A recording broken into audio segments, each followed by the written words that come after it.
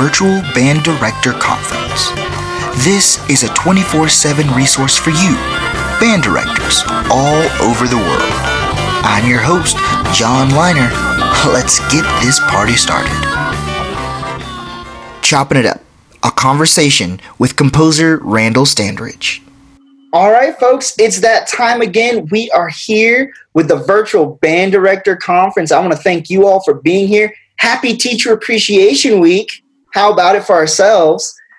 We do a lot of hard work, especially in this time of the year with everything that's going on with the COVID and having to do the online teaching. So thank you guys for being here. Today, we have a very special guest, something that we haven't ever done with the Virtual Band Director Conference. We have a wonderful educator and composer. We have Mr. Randall Standridge with us. So I hope everybody is doing well, out in Zoom land, as it were.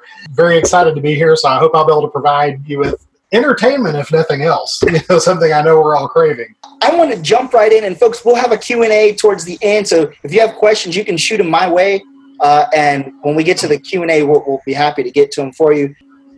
I was just going to say, by the way, with the Q&A, something you'll probably discover during this time, I am the least shy person you will ever meet in your life. So please feel free to ask me whatever. I may not give you the answer you want, but I will give you an answer. That's awesome, man. All right. So with you, Randall, how did you start getting into music? Like, we all have a story. So what's your story? How'd you get into it? Well, I mean, I'm going to be honest. I wish my story was a little more interesting, but it's really boring. Probably like many of you, I grew up, and my two first big, experiences with music were my family. My family is really into folk music and everything, and I know that makes us sound like a bunch of hillbillies. I mean, we are from Arkansas, and I'm very proudly from Arkansas. But, like a lot of my uncles and cousins played guitar, banjo, things like that, and, singing, playing piano. So I was just around music a lot. It was just kind of part of my world. And then, of course, getting into band when I was in school and getting to do music every day, those were my big, jumping in points. I just did that, went to college to get a music education degree and was composing on the side. I've been composing since I was about 10 years old. Now, when I say that, please do not conjure images of Mozart because we're not talking about symphonies or anything like that. We're talking about little melodies, little, rhythmic figures, things like that. So it was just a hobby. And when I got into college, I continued with studying it, and I studied with Dr. Tom O'Connor at Arkansas State University, and tangentially studied with Jared Spears as well. He was the main composition teacher, but since I was just doing it as a part-time thing, they put me with Dr. O'Connor, which I'm not sorry about. It's nothing against Dr. Spears. Dr. Spears was great, but Dr. O'Connor was very practical. This is how you create a piece that works for groups. This is how you do this. So he was a very no frills kind of person. Just this is what works. And so then I became a band director. I was a band director for 12 years in Harrisburg, Arkansas. And looking back, it's one of these things when you look through your life, you'll have experiences that you don't know are going to be so beneficial at the time. But when I first took the job at Harrisburg, it just seemed like a nightmare. Here, let me describe the situation I walked into at my first and only teaching job, because I stayed at that school my entire. It was just, the teaching that had been going on was not good, and I'm not trying to speak ill of my predecessors, but the students' level was just not good. And also, I was the only band director. And when I say only, I don't just mean only at the high school. I taught the 5th grade recorder band, 6th grade beginning band, 7th and 8th grade junior high band, and then 9th through 12th high school band. And I did all of that myself for 8 years until they finally hired me an assistant the last few. And during all this time, I was composing, writing for my kids, writing for marching bands. For those of you that don't know, I'm a big marching band design person as well. And started getting published, and things just kind of happened. And then I started getting some recognition for my composing and marching band stuff. And I don't have to tell y'all how busy being a band director is, because doing all the composing and stuff was great, but being the only band director at my situation for so many years, I was doing private lessons, performances, games, meetings, everything, just all that, and trying to manage a composition career on top of that. And it just got to be where there was no personal time. And so I made the decision to go full-time composition, not because I didn't enjoy teaching. I loved teaching. And if my composition career ever kind of fades out, I will happily go back to teaching, because I really did enjoy it. But at any rate, so that's kind of where we are now. And then I guess the rest, as they say, is history, minus any gaps you wish for me to fill in. Oh no, we're gonna dig in a little bit. We're gonna get to it. But okay, that's fine. What instrument did you start out on? Well, unofficially, I started on piano, and that was like teaching myself. Because again, being around my family and everything, the piano and me got together. When I got in band, I became a percussionist. So yes, I are a percussionist. And if you can see behind me in my office, I could tell if the middle school directors really got that one. I know that. But you can see behind me, I actually have a marimba in my office.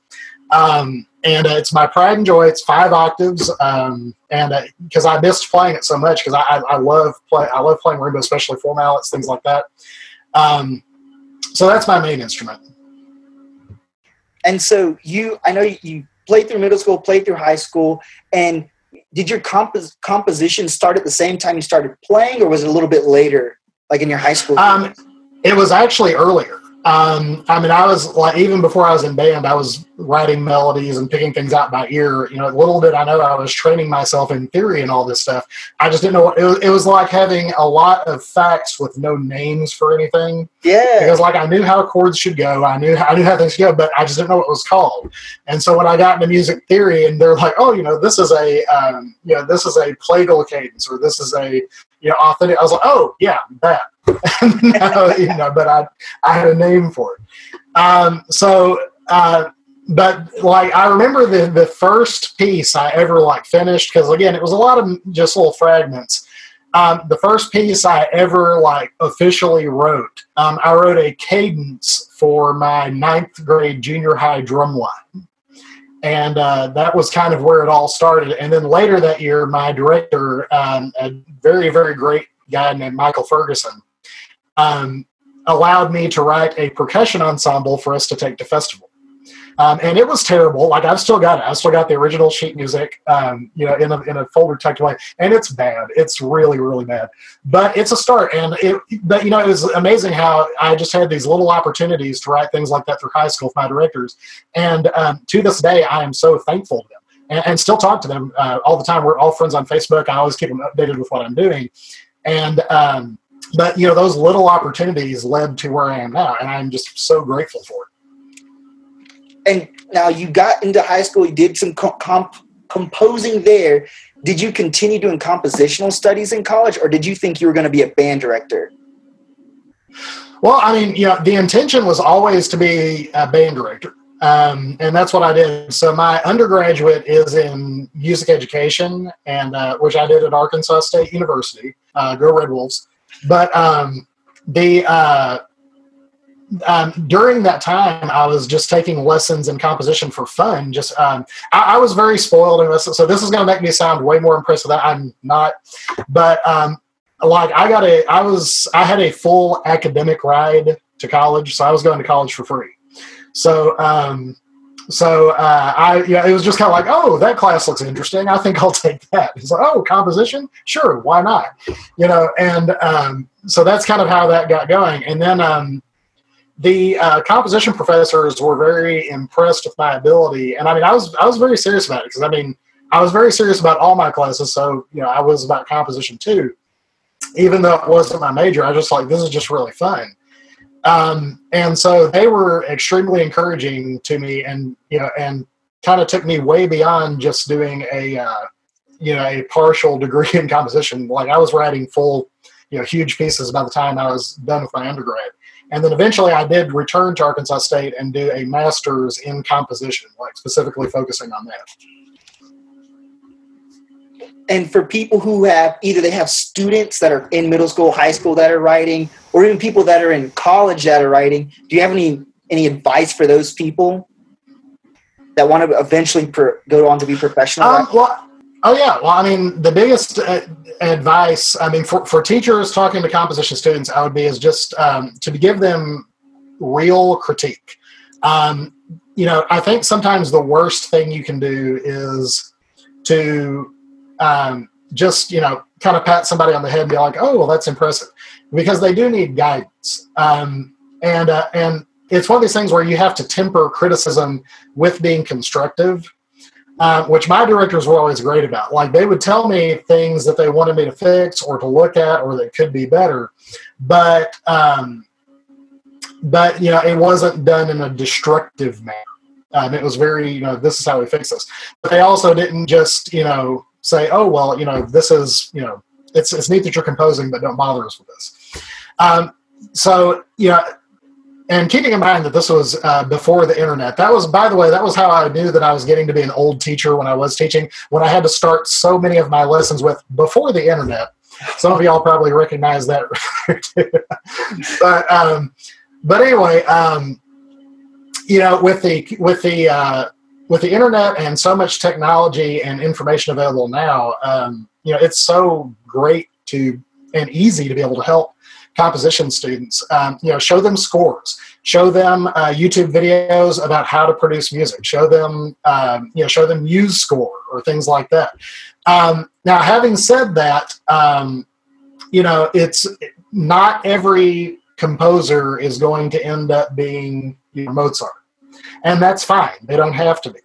The biggest reason people should compose is because they enjoy it. I mean, I was writing long before I was getting published or anything. I just did it because it brought me joy, and that's why I still do it. Every time I sit down and work on a piece, it's just a blast. So you go from college as getting your music ed degree and everything, and then you go to be a professional. You get your first job, and you have a really interesting first job, and you kind of started talking about it. But can you describe like the size of the program? Kind of give us the runaround, or not the runaround, but give us the details. Oh yeah, what that was like. So yeah, and the thing is, I think once you achieve a certain level of success, people have this idea about you that, oh, you must have taught at a big school. So here was my first band. My very first band was 18 winds and 4 percussion. And out of the entire band, I would say 3 of the kids could play really well. And the other ones were practically beginners. And so that was what I started with. And so in Arkansas, I know we've got a lot of states and everything represented here, so I'll try to make as much sense as possible. So for those of you out there that do a rating system like, superior, excellent, good, things like that, in Arkansas and in many states, we do the Division I, Division II, Division III, Division IV, Division V. The band that I took over, Harrisburg, the last time they had been to a concert festival before my tenure, they had received straight 5s. I don't even know how you receive straight 5s, but they managed to do it. So, my college director had a saying, and I really believe it. He's like, you get a 3 on accident, you have to try to get a 4 or a 5. And sorry if that insults everybody that bad. That's just, but it was like, I've never seen straight 5s, like, ever. So that's what we started with. And the first year we did a lot of basic training, played grade 1 music, went to concert festival, and received a composite 2, which I was thrilled about. And then the next year we finally got a Division I rating. But the next year the band was even smaller because I had a lot of kids quit because the standards were a little too high, based on what they'd been doing. And so my very first marching band that I took to contest had 10 wins and 4 percussion. And so that's the kind of program I came from. I mean, it eventually got a lot better. We really built it up, and it became a really great program. But those first 2 years were pretty scary, but it started to get better on that third year. And it got consistently better after that. And how did you do that? How did you go from a program that was getting 5s at contests to something where it was eventually sustainable? You stayed there for 12 years and had quite a bit of success. Well, I mean, to be honest, I just worked my ass off. I mean, I'm sure like a lot of y'all do. I just basically focused on the fundamentals. To me, the big things I focused on to improve the program, we really focused on improving tone, first of all. I am a little bit of a tone, stickler for that, because to me, like, you can play an entire piece really well, but if the tone is bad, the entire thing sounds bad. So the first thing was we focused on getting good sounds. And then the second thing was just really focusing in on individual literacy, like music literacy, because that was really lacking in the program. And so we did those focuses and just gradually built the skills up. Plus, I also asked a lot of questions. Like I don't want to pretend that I did all of this on my own. I had some fantastic mentor teachers that dedicated a lot of time to answering questions, to providing pointers. And I was not shy about asking, because I never assumed that I had the answer. I was like, I need to learn. I need to make this better. And if I ever ran into a roadblock, I asked. And kind of like you said, and I kind of mentioned a little bit earlier, you'd been there for 12 years, and then you got into composition full time. How'd you know it was time to go full time composition? What made you make that switch? The biggest reason to make the switch really wasn't the composition itself, because I was already doing that, pretty well. But again, kind of like what I alluded to earlier. It just got to where I was working every waking hour of the day and even weekends, because if I wasn't band directing, I was writing for commissions, I was writing for publishers, or I was designing marching band shows. And it just got to a point where, I think everybody has to kind of decide the kind of life they want. And to me, I mean, yes, I'm a composer, but that is one small part of my life. I mean, I'm also a husband. I'm a friend to a lot of people. I'm a dog daddy. I've got pets to mess with. I've got other hobbies. I mean, I've got a life outside of the job. And at the time, there was just no time for anything else. And so the biggest reason was that. Now, as far as how it happened, obviously, I did what I call doing the hustle. I mean, I had gotten my music out there. First of all, the biggest thing is I concentrated on writing good music, because I'm just going to be honest, there's a lot of bad music out there. I'm not going to name names because that would be shady as hell. But, there's just a lot of bad music. And so I wanted to make sure that the music I was writing was good.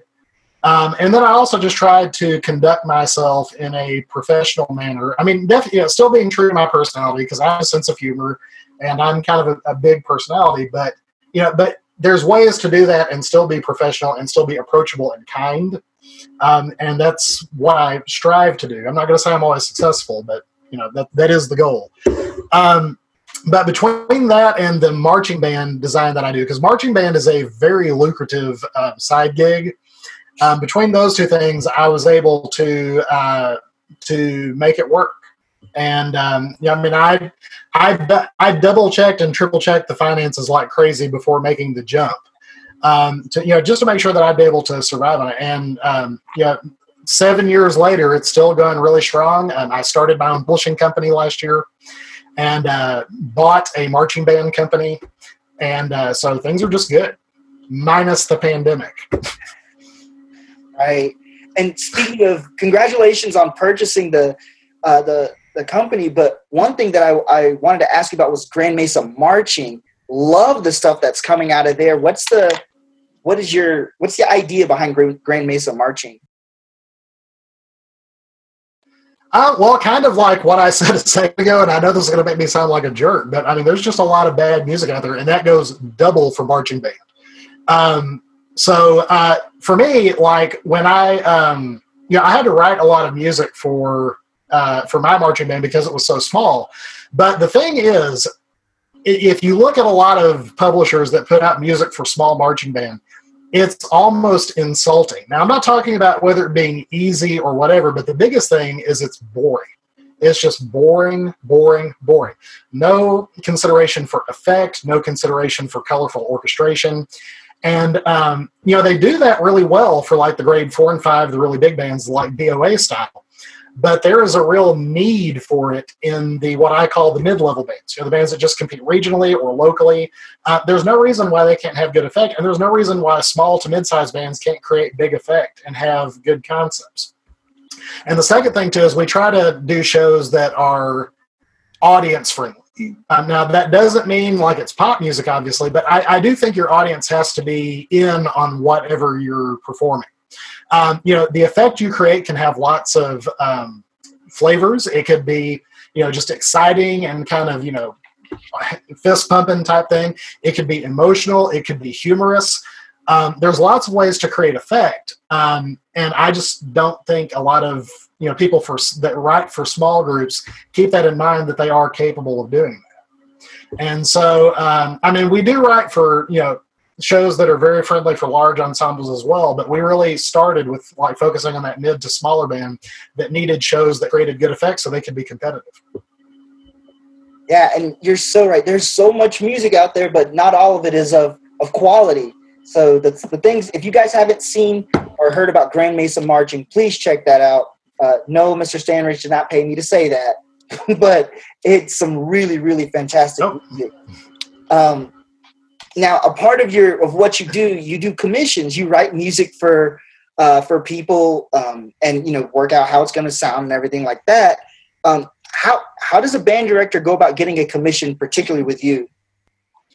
Obviously, I can't speak for all composers, but I think that obviously the biggest thing is just to make that first contact, and you just contact the composer. I know for myself, the biggest issue I run into with doing commissions for groups is just time.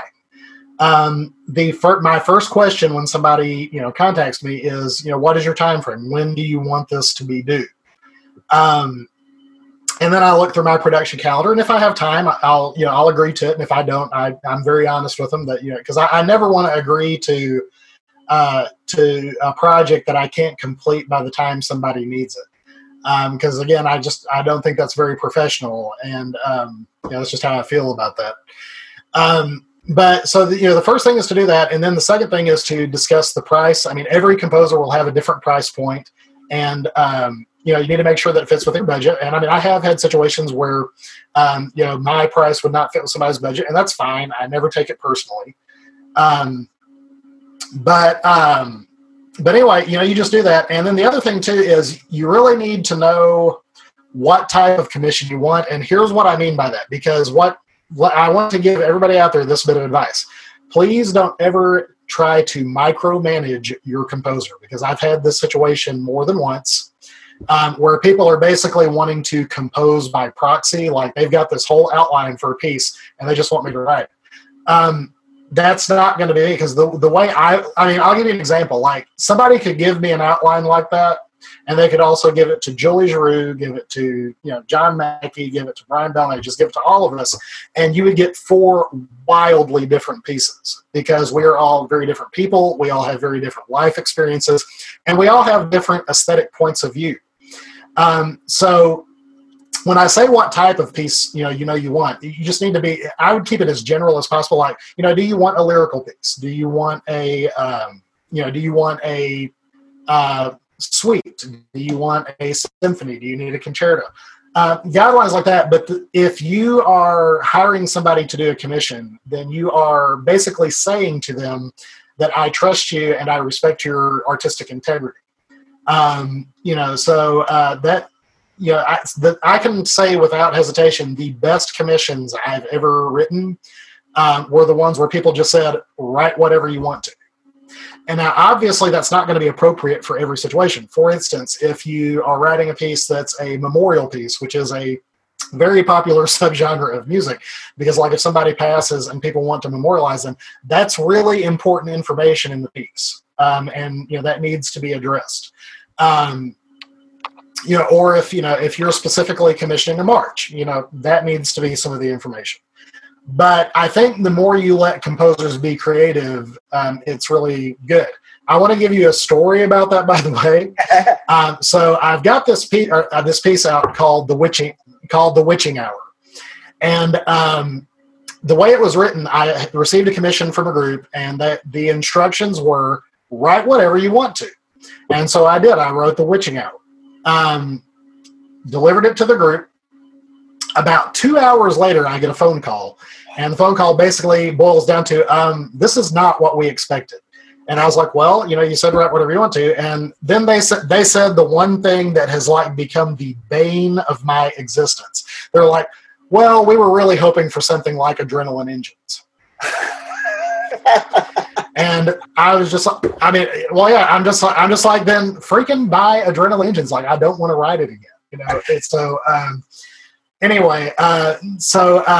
But I ended up writing them something else, because they just wanted something fast and exciting. And so that became the piece now known as Kinetic Dances. That's hilarious. That is absolutely hilarious. And your writing is taken on so many different life forms as you've progressed as a composer, which is it's really incredible to see and hear and be a part of. One thing. And I can speak. Oh, I was just going to say, I can speak to that for a moment, because one thing I get asked sometimes, for the people that actually dig into my library, one thing they're usually impressed with is how many genres it covers. Because if you go through my composition library, a lot of people don't know that I have 130 concert works published. And out of those, it runs the gamut from overtures to marches to orchestral sounding dances to things that are very modern. I just published a piece last year that's for wind ensemble, vocalist, and slam poet. It's called Stonewall 1969, and it is wild. I write in all genres, and I think one of the reasons for that is the real way I got my biggest start in composing was as a marching band arranger. And when you're a marching band arranger, you have to be comfortable with every genre of music, because you could be writing Broadway, you could be writing movie music, you could be writing rock, rap, country, hip hop, everything. And so, when you learn to write in those genres, you gather all those skills about rhythm, about orchestration, about how to communicate that genre.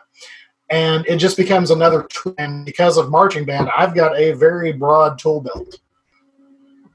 Yeah, and even for your works, it's like you write everything from grade 1 to grade 6, and it's quality music. It's really impressive. It really is. Well, thank you. It's like, yes, thank you. I'll take it. No. But another one of the things that I have absolutely loved, you're a clinician, you go out and you'll help bands.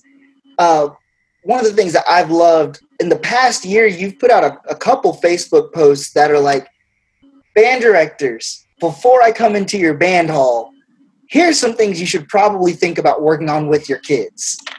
And everything is just so spot on. So could you share with us some of the things that as band directors we should be working on with our students to build their ability levels? Oh, yeah. Well, and I'll try to keep this as short as possible, because, I know I'm preaching to the choir here. The big thing is just, like I said, a real focus on fundamentals. I think there are two, if you boil band directing philosophy, well, not just band directing, but music education, down to two basic philosophies, it basically boils down to two things. And that is, you've got a group of people that are trying to build better players by having a great ensemble. And you've got people who are trying to build a better ensemble by having great players.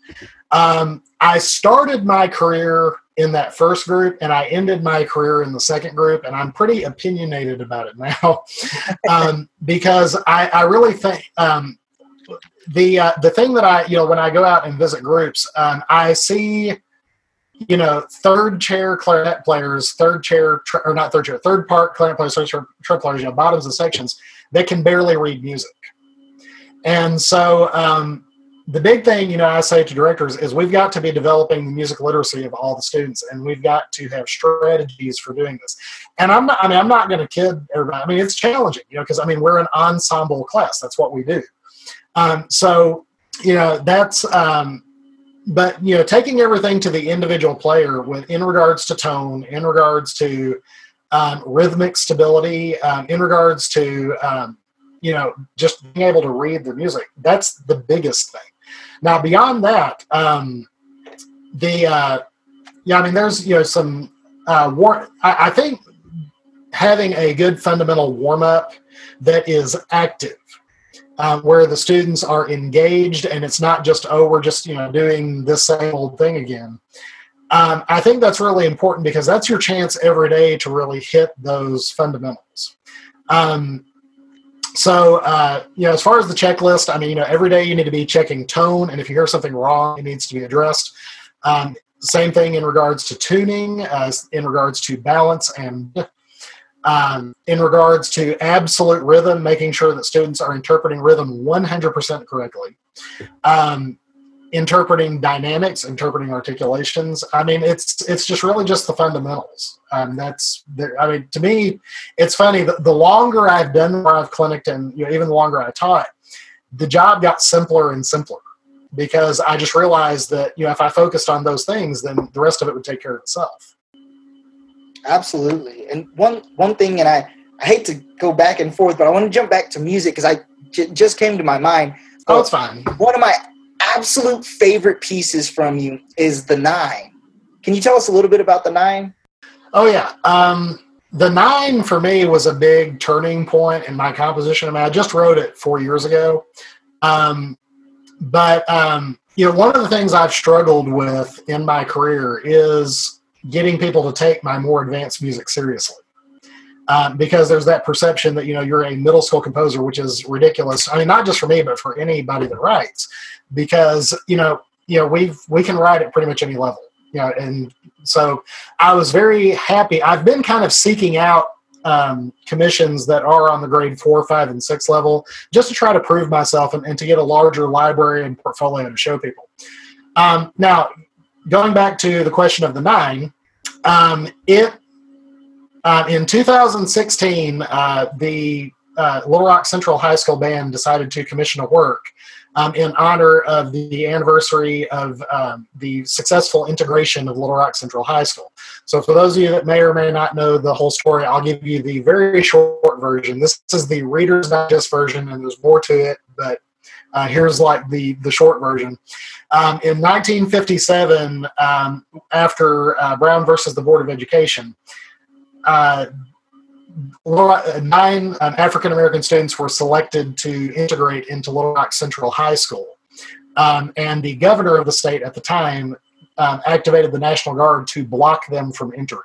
And so it became this very big flashpoint of racism and progress versus regression and things. And the president at the time, President Eisenhower, federalized the National Guard and made them protect the students. So that, now there's, again, way more to the story, but that's like the 2-minute recap. So the piece, they asked me to write a piece about it, and I was very excited because, they wanted a grade 4 and something really dramatic, and I was like, good, this is a great chance. But as I started working on it, I ran into a big problem it was like I never thought about it until I started working on the piece. And that was, I started working on the piece and I was trying to think of ideas and how to approach it. And I realized I am a 40-year-old white guy trying to tackle this very African-American experience. And that realization stopped me in my tracks. It was just like, it was the closest thing I've ever gotten to writer's block. And I would call it more just about like self-consciousness. Because one thing I decided I did not want to do with the piece was try to speak for the 9. Like, I didn't want to try to say, oh, I'm saying what they felt and what they said, because I could never know that. And so I had to, think my way around. It's like, okay, so how do I comment on this from my perspective and still be authentic, but not, presume to speak for anybody. And so I eventually just kind of settled on the more universal aspect of this idea of the Little Rock Central 9 incident being a moment where people are forced to look at themselves and really be like, what type of world do we want to create? What type of society do we want to live in? And so it became, now granted, this is a classic artistic expression, but it became, this like the good nature of man versus the bad nature of man. And so the piece itself, it starts off with an original spiritual that I wrote called Show Me the Light. And it is eventually interrupted by these opposing voices that are very militaristic and organized. And, the whole thing battles out until the hymn emerges again at the end triumphant, although the piece dies away and ends very ambiguously. And here's the reason for that, because on the first draft of this, the piece ended triumphantly, like it was this big chord and just boom, very, very happy ending. Now, I want to go back to what I originally said, and before anybody starts to get offended, please let me finish my statement. I wrote this piece in 2016, and that's very important to how the piece turned out. Because, during 2016, we had the election going on. And regardless of what side of the fence you're on, like, I'm not going to preach to anybody about, whatever, but I think one thing we can all agree on, no matter which side we're on, is that was a very, very ugly year socially. I mean, people just screaming at each other, and everything, and all these feelings and thoughts that people had thought were gone kind of bubbled to the surface. And unfortunately, some negative elements of society became empowered. And felt okay to express themselves. And so because of that, I changed the ending, because, I think it would be wrong to end triumphantly when there is still so much progress that we as a society need to make in our approach to each other. And so, whenever I talk about the piece, I always have to preface it with, I wrote it in 2016, Yeah. And that's so fascinating, especially how changing the ending. And we do have a lot of work to do. And I'm not here to be a social justice warrior, but there's so much work left to do in this world. And we have a great opportunity to do that. Yeah. Well, I personally don't think you have to be on one side or the other to just be like, I need to make the world a better place. And I do that with my actions every day. Absolutely. Absolutely. A little bit lighter for our band director chops. What are your suggestions or recommendations for programming when we're programming for like a contest? Well, the biggest thing I would say for programming for a contest is to be very, very realistic about your group, about your strengths and weaknesses, and the time frame in which you have to work. My philosophy as a director when I taught was always to challenge in private, succeed in public. And so, we would be doing etudes and solos and things that were a lot harder than our literature for concert contest to develop those individual players. But I would program music that was, just hard enough to push them a little bit, but that I was positive we could succeed with. So the big thing is to make sure that you program with your group in mind and with your strengths and weaknesses in mind. Second thing is, I think it's really good to make sure that your pieces contrast. I know in certain states that's like a requirement, but not in all. But, if you're going to program, one of the old Warhorse pieces, I think by contrast, you should program something more contemporary that has a completely different sound. You should also be very mindful of percussion because, you want your percussion to develop just as well. So, like for me, I would always make sure to showcase, try to showcase all of the instruments that were strong and do that. The second thing I will say in regards to programming is every year try to program at least one thing new. I know a lot of people do lots of new music, but always try to be conscious of programming at least one thing that's new, and also program one thing, not necessarily for festival, but throughout the year, at least one thing that's really old. So, one of the good, classic War Horse pieces. Expose the kids to everything. That's that would be my best advice for programming is just be realistic about your group. One thing I hear so much at festivals are groups that have just over-programmed. I rarely hear groups under-program, and it's kind of infuriating when you hear people get it just right, and everybody goes, "Oh, well, you could have played harder music." Well, yeah, but they're succeeding at what they program, so I would call that success. Absolutely. Now, folks, I just opened up the chat. If you have questions, you can start to drop your questions for Mr. Standridge in the chat, and we'll get them to him as best we can. Thank you, and please feel free to ask anything. You heard the man. Anything now. But Mr. Standridge, to start, do you have any reading recommendations or things that you enjoyed reading? Yeah. Okay. Well, I'll give you recommendations. I'll give you 2 for music and then 2 just for fun. Yeah. If you want to read a book that will absolutely change your life as a band director, and I'm getting no money for this. I really love this book. There's this book called How to Make First Chair by Roberts. If you're not familiar with that book, you need to get familiar with it. I don't know if it's in print anymore, but I do know that it's available on Kindle. So it's just great. It's basically a guide on how to practice. It will change the way you rehearse. It will change the way you approach teaching sectionals. I mean, it's the best. The other book I would recommend, and I don't remember the author, but the book is called The Band That Took a Chance, and it's about Frank Battisti's group when he was a director, and just everything they did. And the musical experiences he gave those students is just unbelievable. It's just a great book. Other books for fun.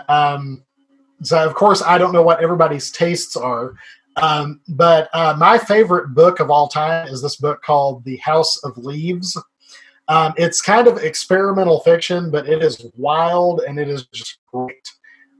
Aside from that, my other favorite is The Dark Series by Stephen King. I'm a huge Stephen King fan, but that series is just spectacular. Right on. So we're gonna go through the chat here and start knocking out some of these questions. Got quite a few. So earlier you talked about like warm-ups to develop using a warm-up to help develop fundamental skills. Do you have any examples of warm-ups that would hit any of those areas? Do I have any, what type of warm-ups? The question is, what are your examples of warm-ups to hit those key areas? Well, I mean, it's kind of hard to give examples, but I mean, obviously, if you have an ensemble book, it's really good to have chorales. But I also like books that don't just have chorales, technical etudes, melodies, things like that. I mean, my personal one that I used as a director, my favorite was Foundations. Foundations for a Superior Band. My mind's drawing a blank right. For superior performance. But that one, and then Superior 40. Yes, thank you. Yeah, I am definitely 43. Foundations for Superior Performance is good. And I also really like, and now this is going to sound really opportunistic, but I really do like the series. And the only reason I'm prefacing that is because I did contribute to it. But the Sound Innovations ensemble methods are really good. They've got chorales, they've got melodies, they've got scale exercises. So those are really good too. But I mean, in the interest of full disclosure, I am a contributing author to that. So yeah, just take it with a grain of salt. I don't know. The other thing too that I was really big about with warm up is making sure that I had something melodic to work on with all of my students. And that was usually things that I would arrange myself, but now I'm talking about in unison, like it was unison melodies. Sometimes it'd be pop songs, sometimes it would be classical pieces, but we always did that because I wanted, my low brass, my mid voices, everybody to be developing melodic playing, because that is how you build stronger players. And that's why it's joined band in the first place. It's just, I think you really need to have that element in to allow kids to express themselves melodically. I mean, I don't know about you, but like if I were a French horn player, I would not want to go home to the family and just play upbeats for an hour to try to impress mom and dad. You're not the only one. That's a real problem. Got to give everybody some love on. I know. So that's one of the reasons why I try to write melodic moments for all the instruments in my pieces. I'm not always successful with that, but I try. All right. So the next question up. Are you willing to listen and provide feedback to compositions being written? I ask that question a lot, and the short answer is no. And I'm sorry if that disappoints people, but the biggest reason is, I feel very confident about my composing, but I do not feel confident about giving people advice, because when you give people advice about composing, in a way, you're kind of taking responsibility for them. And if your advice turns out bad, if it doesn't work for them, you're kind of responsible for that. And so between that and just the fact that, I don't have a lot of free time outside of my writing, I don't generally give people advice. Although now one thing I will throw out there is that Randall Standridge Music, my company that I just started, is going to start accepting submissions very soon. And so we'll be happy to look at pieces, but we will only be providing feedback for the pieces that we decide to publish. And it's going to be a pretty carefully curated collection. So it's not going to be just like, just send it and it's going to get published. I mean, this is going to be a very, it's going to have to knock my socks off. All right. Next question. What are you currently working on? What am I currently working on? Well, this time of year, I'm usually working on marching band shows quite a bit. So I've been working on a lot of my clients' marching band shows because we don't know if the fall season is going to happen or not. So we're preparing like it is and making plans for just in case it doesn't also. So I'm working on that, but I'm always working on some type of concert piece. I try to write on a concert piece at least once a day, even during marching season. So the project I've got going right now, I've got two going. One is I wrote two symphonic dances. It's called Dance Bohemian, and the other one was called Dance Carnival. And I'm currently working on the third dance. I just had an idea the other day that came to me, and it started. And so I'm working on that. And then the other piece I'm working on is I believe it's going to end up being a grade 1.5, like that. And I'm pretty excited about it. It's going to be called All That Glitters. And what it is, it's using this kind of lyrical mixture of texture and also modulating between both major and minor sounds, because the whole saying is all that glitters is not gold. So it's like this kind of the light and dark of any kind of facade. And the challenge with it is going to be that I want to do it within that very limited range of the voices at that point in their development. So it's actually coming along. We're very happy with the progress on it so far. It won't be ready for a while because I'm getting about 30 minutes a day to work on it outside of marching stuff. But just the little bit I've got done, it sounds so far, or at least I think so. That's really exciting, especially for those younger bands. That's awesome. Next question here is, what is your process when creating the practice sheets that you provide with many of your pieces? How do you decide on what to include? I do the practice sheets. I don't do that with, or I didn't do it with a lot of my pieces before, but I'm starting to more and more. And that is mainly me thinking as a director. What I usually try to do is I just try to think of what would not be in a typical warm-up book, beginner book, ensemble book. So for instance, the first one I ever did that with was my piece called Snake Charmer. And the reason we included that sheet was because, you're not going to find that scale in a typical scale sheet or a typical book. So I wanted to provide the directors with a tool that they could use because I thought it would facilitate, learning the piece better. With some of the other pieces I've done, some of it, some rhythmic ideas, sometimes it's theoretical ideas, but I'm just trying to make sure that, that we're addressing the additional aspects of the music. And I think that's just because, I have a very difficult time separating my composer persona from my educator persona. And so that, I just generally just look at the piece and it's like, okay, what would not be in a book, or what is the main push of this that we can draw the director's focus on? And so that's the reasoning behind it. All right, next question here. It says, what piece of yours do you wish was performed more?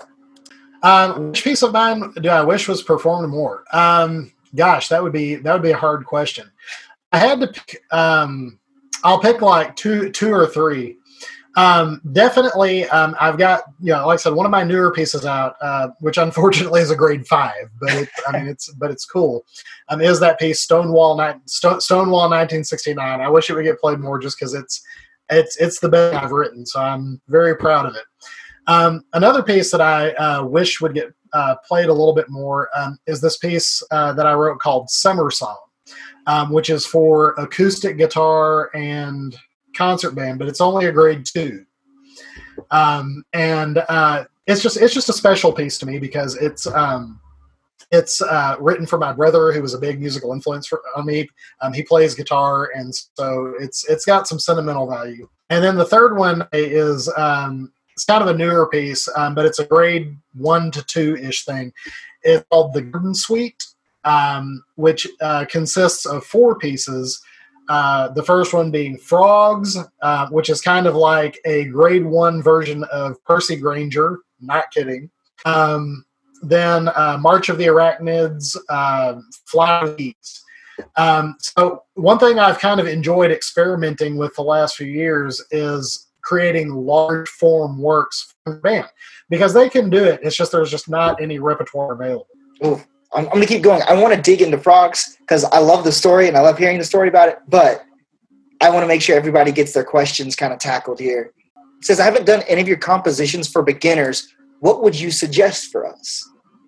Well, beginners, the easiest pieces I have that I think are, like good quality, and of course it depends on how you're defining beginners, because like for some beginners it's grade 0.5, for some it's grade 1.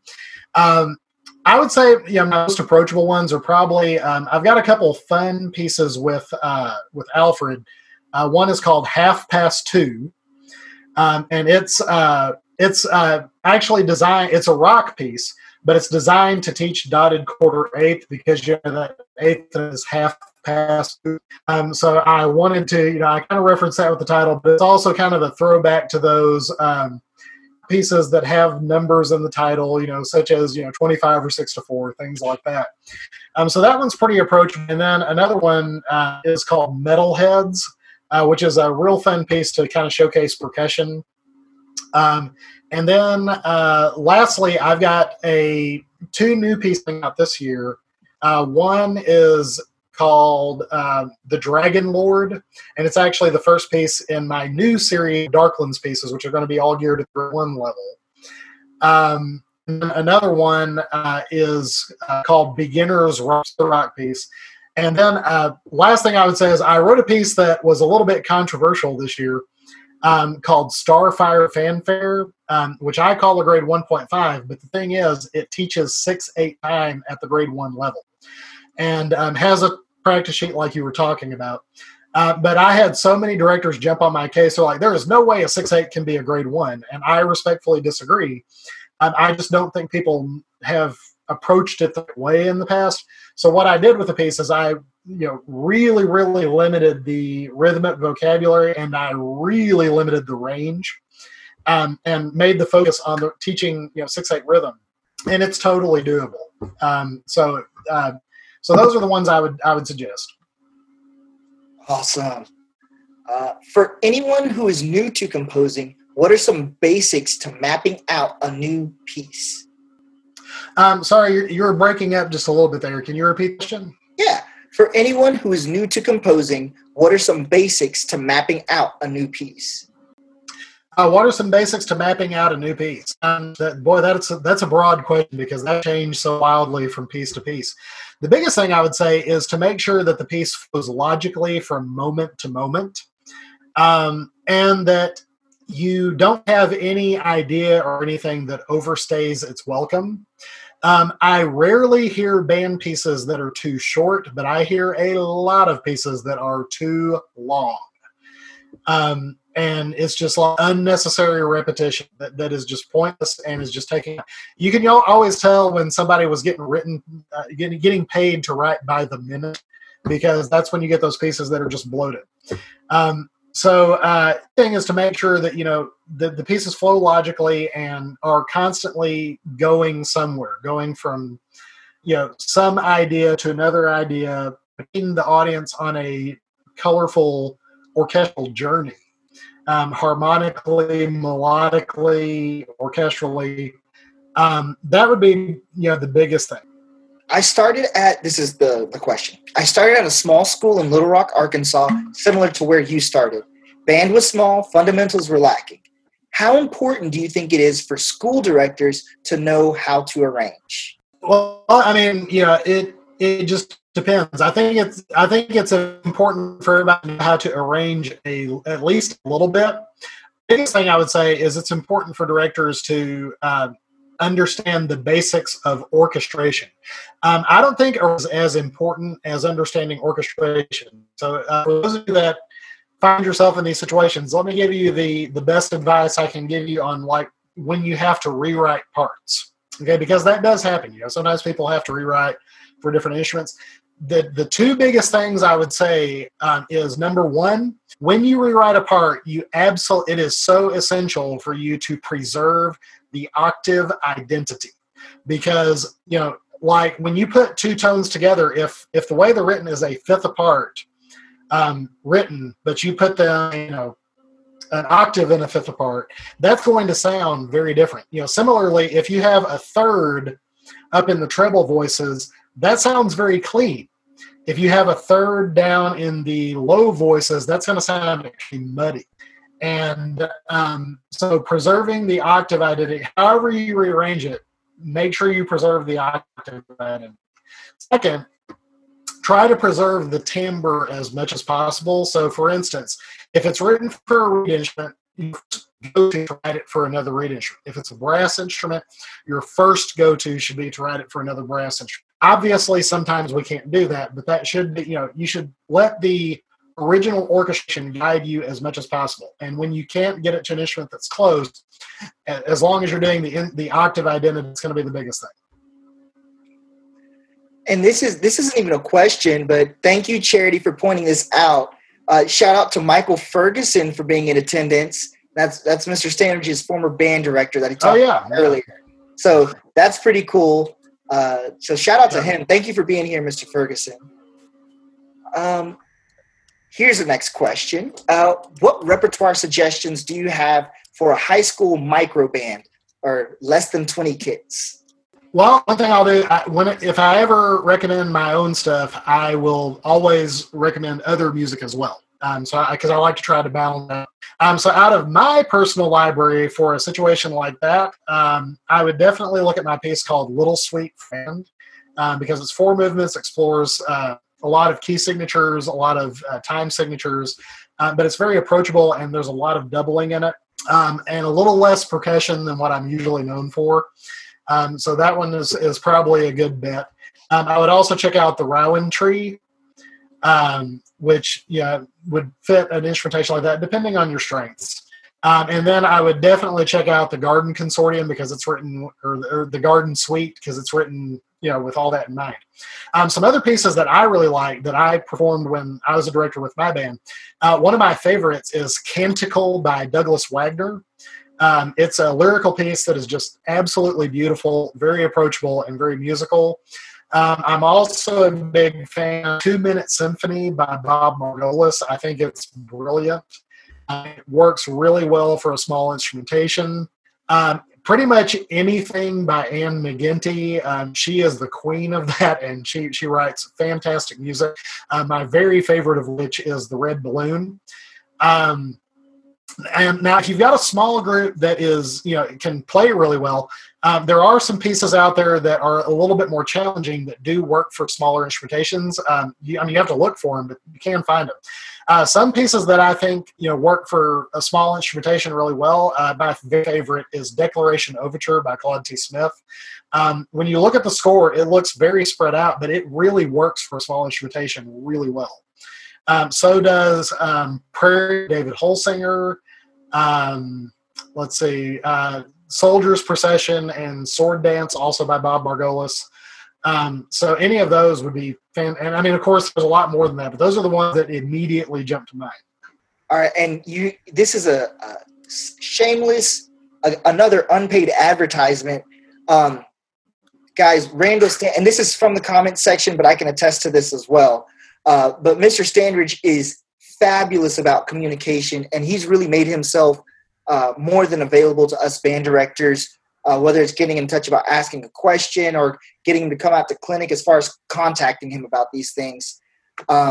So if you ever want to reach out to him, he's made himself more than available to us in a plethora of ways. So please don't be shy about reaching out. He's really great about communication. And what I always tell people is that I answer every single message that I get. If for some reason, if I didn't answer it, it might have gotten put to my spam filter. I didn't see it, or sometimes I'll get message requests on Facebook and I just don't see them because it's not on my friend thing. I try to check those regularly, but I'm not always successful. But I answer every message that I am aware of that I get. Sometimes it takes me a few days.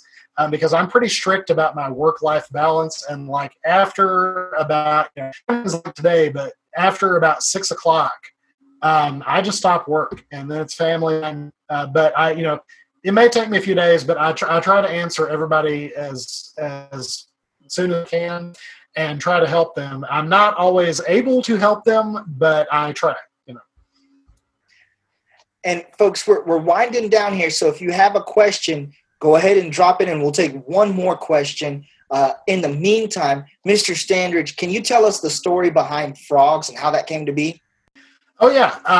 And it's not a super long story, but my parents like to travel a lot, and my mom in particular, keeping in mind I'm 43, but she always feels like she has to bring me home something. And so she brought me this frog Wiro, one of the little frogs, things that just sounds, makes a frog sound.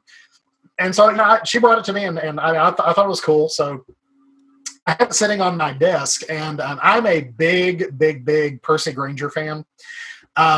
So much so that one of my dogs is named Molly because one of my favorite pieces is Molly on the Shore. So I call her Molly on the Floor.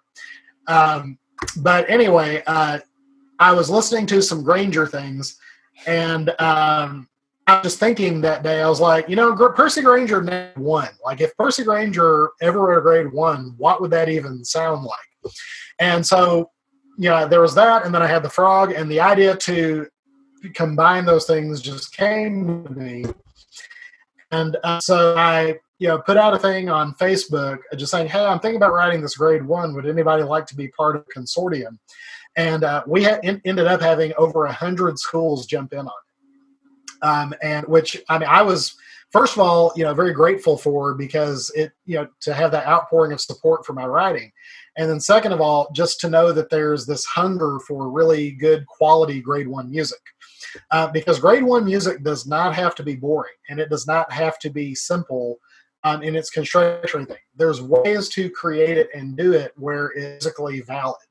And I'm certainly not the only composer that does that, but again, see previous comments, there's a lot of bad music out there.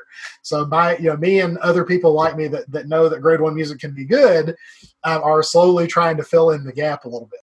All right, here comes our last question. But before we have our last question, I do want to give a couple quick announcements.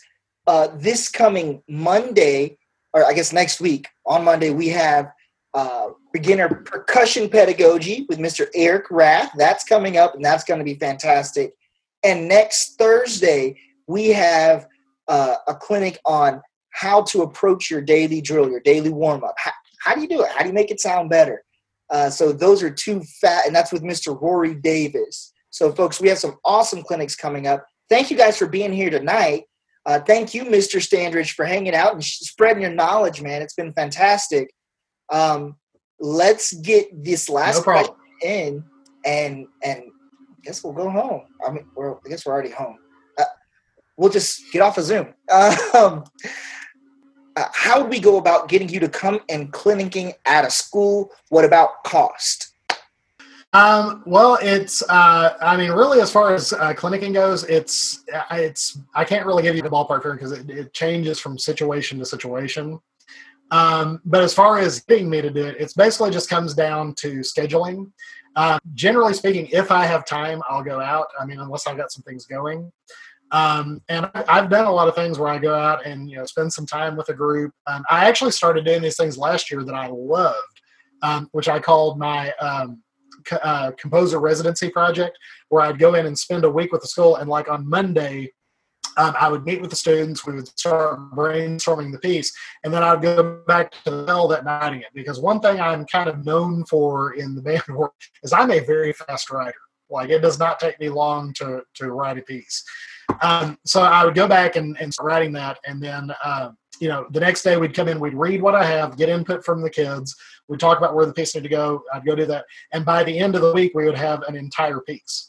I did my first one with Stylyards Middle School in Houston, Texas last year, and it was a blast. We had so much fun with those kids. I got to, it made me feel like a band because I got to teach all day, so that was a lot of fun. But I mean, just shoot me an email, shoot me a message, and we can look at it. And if it works out, I'm happy to do it.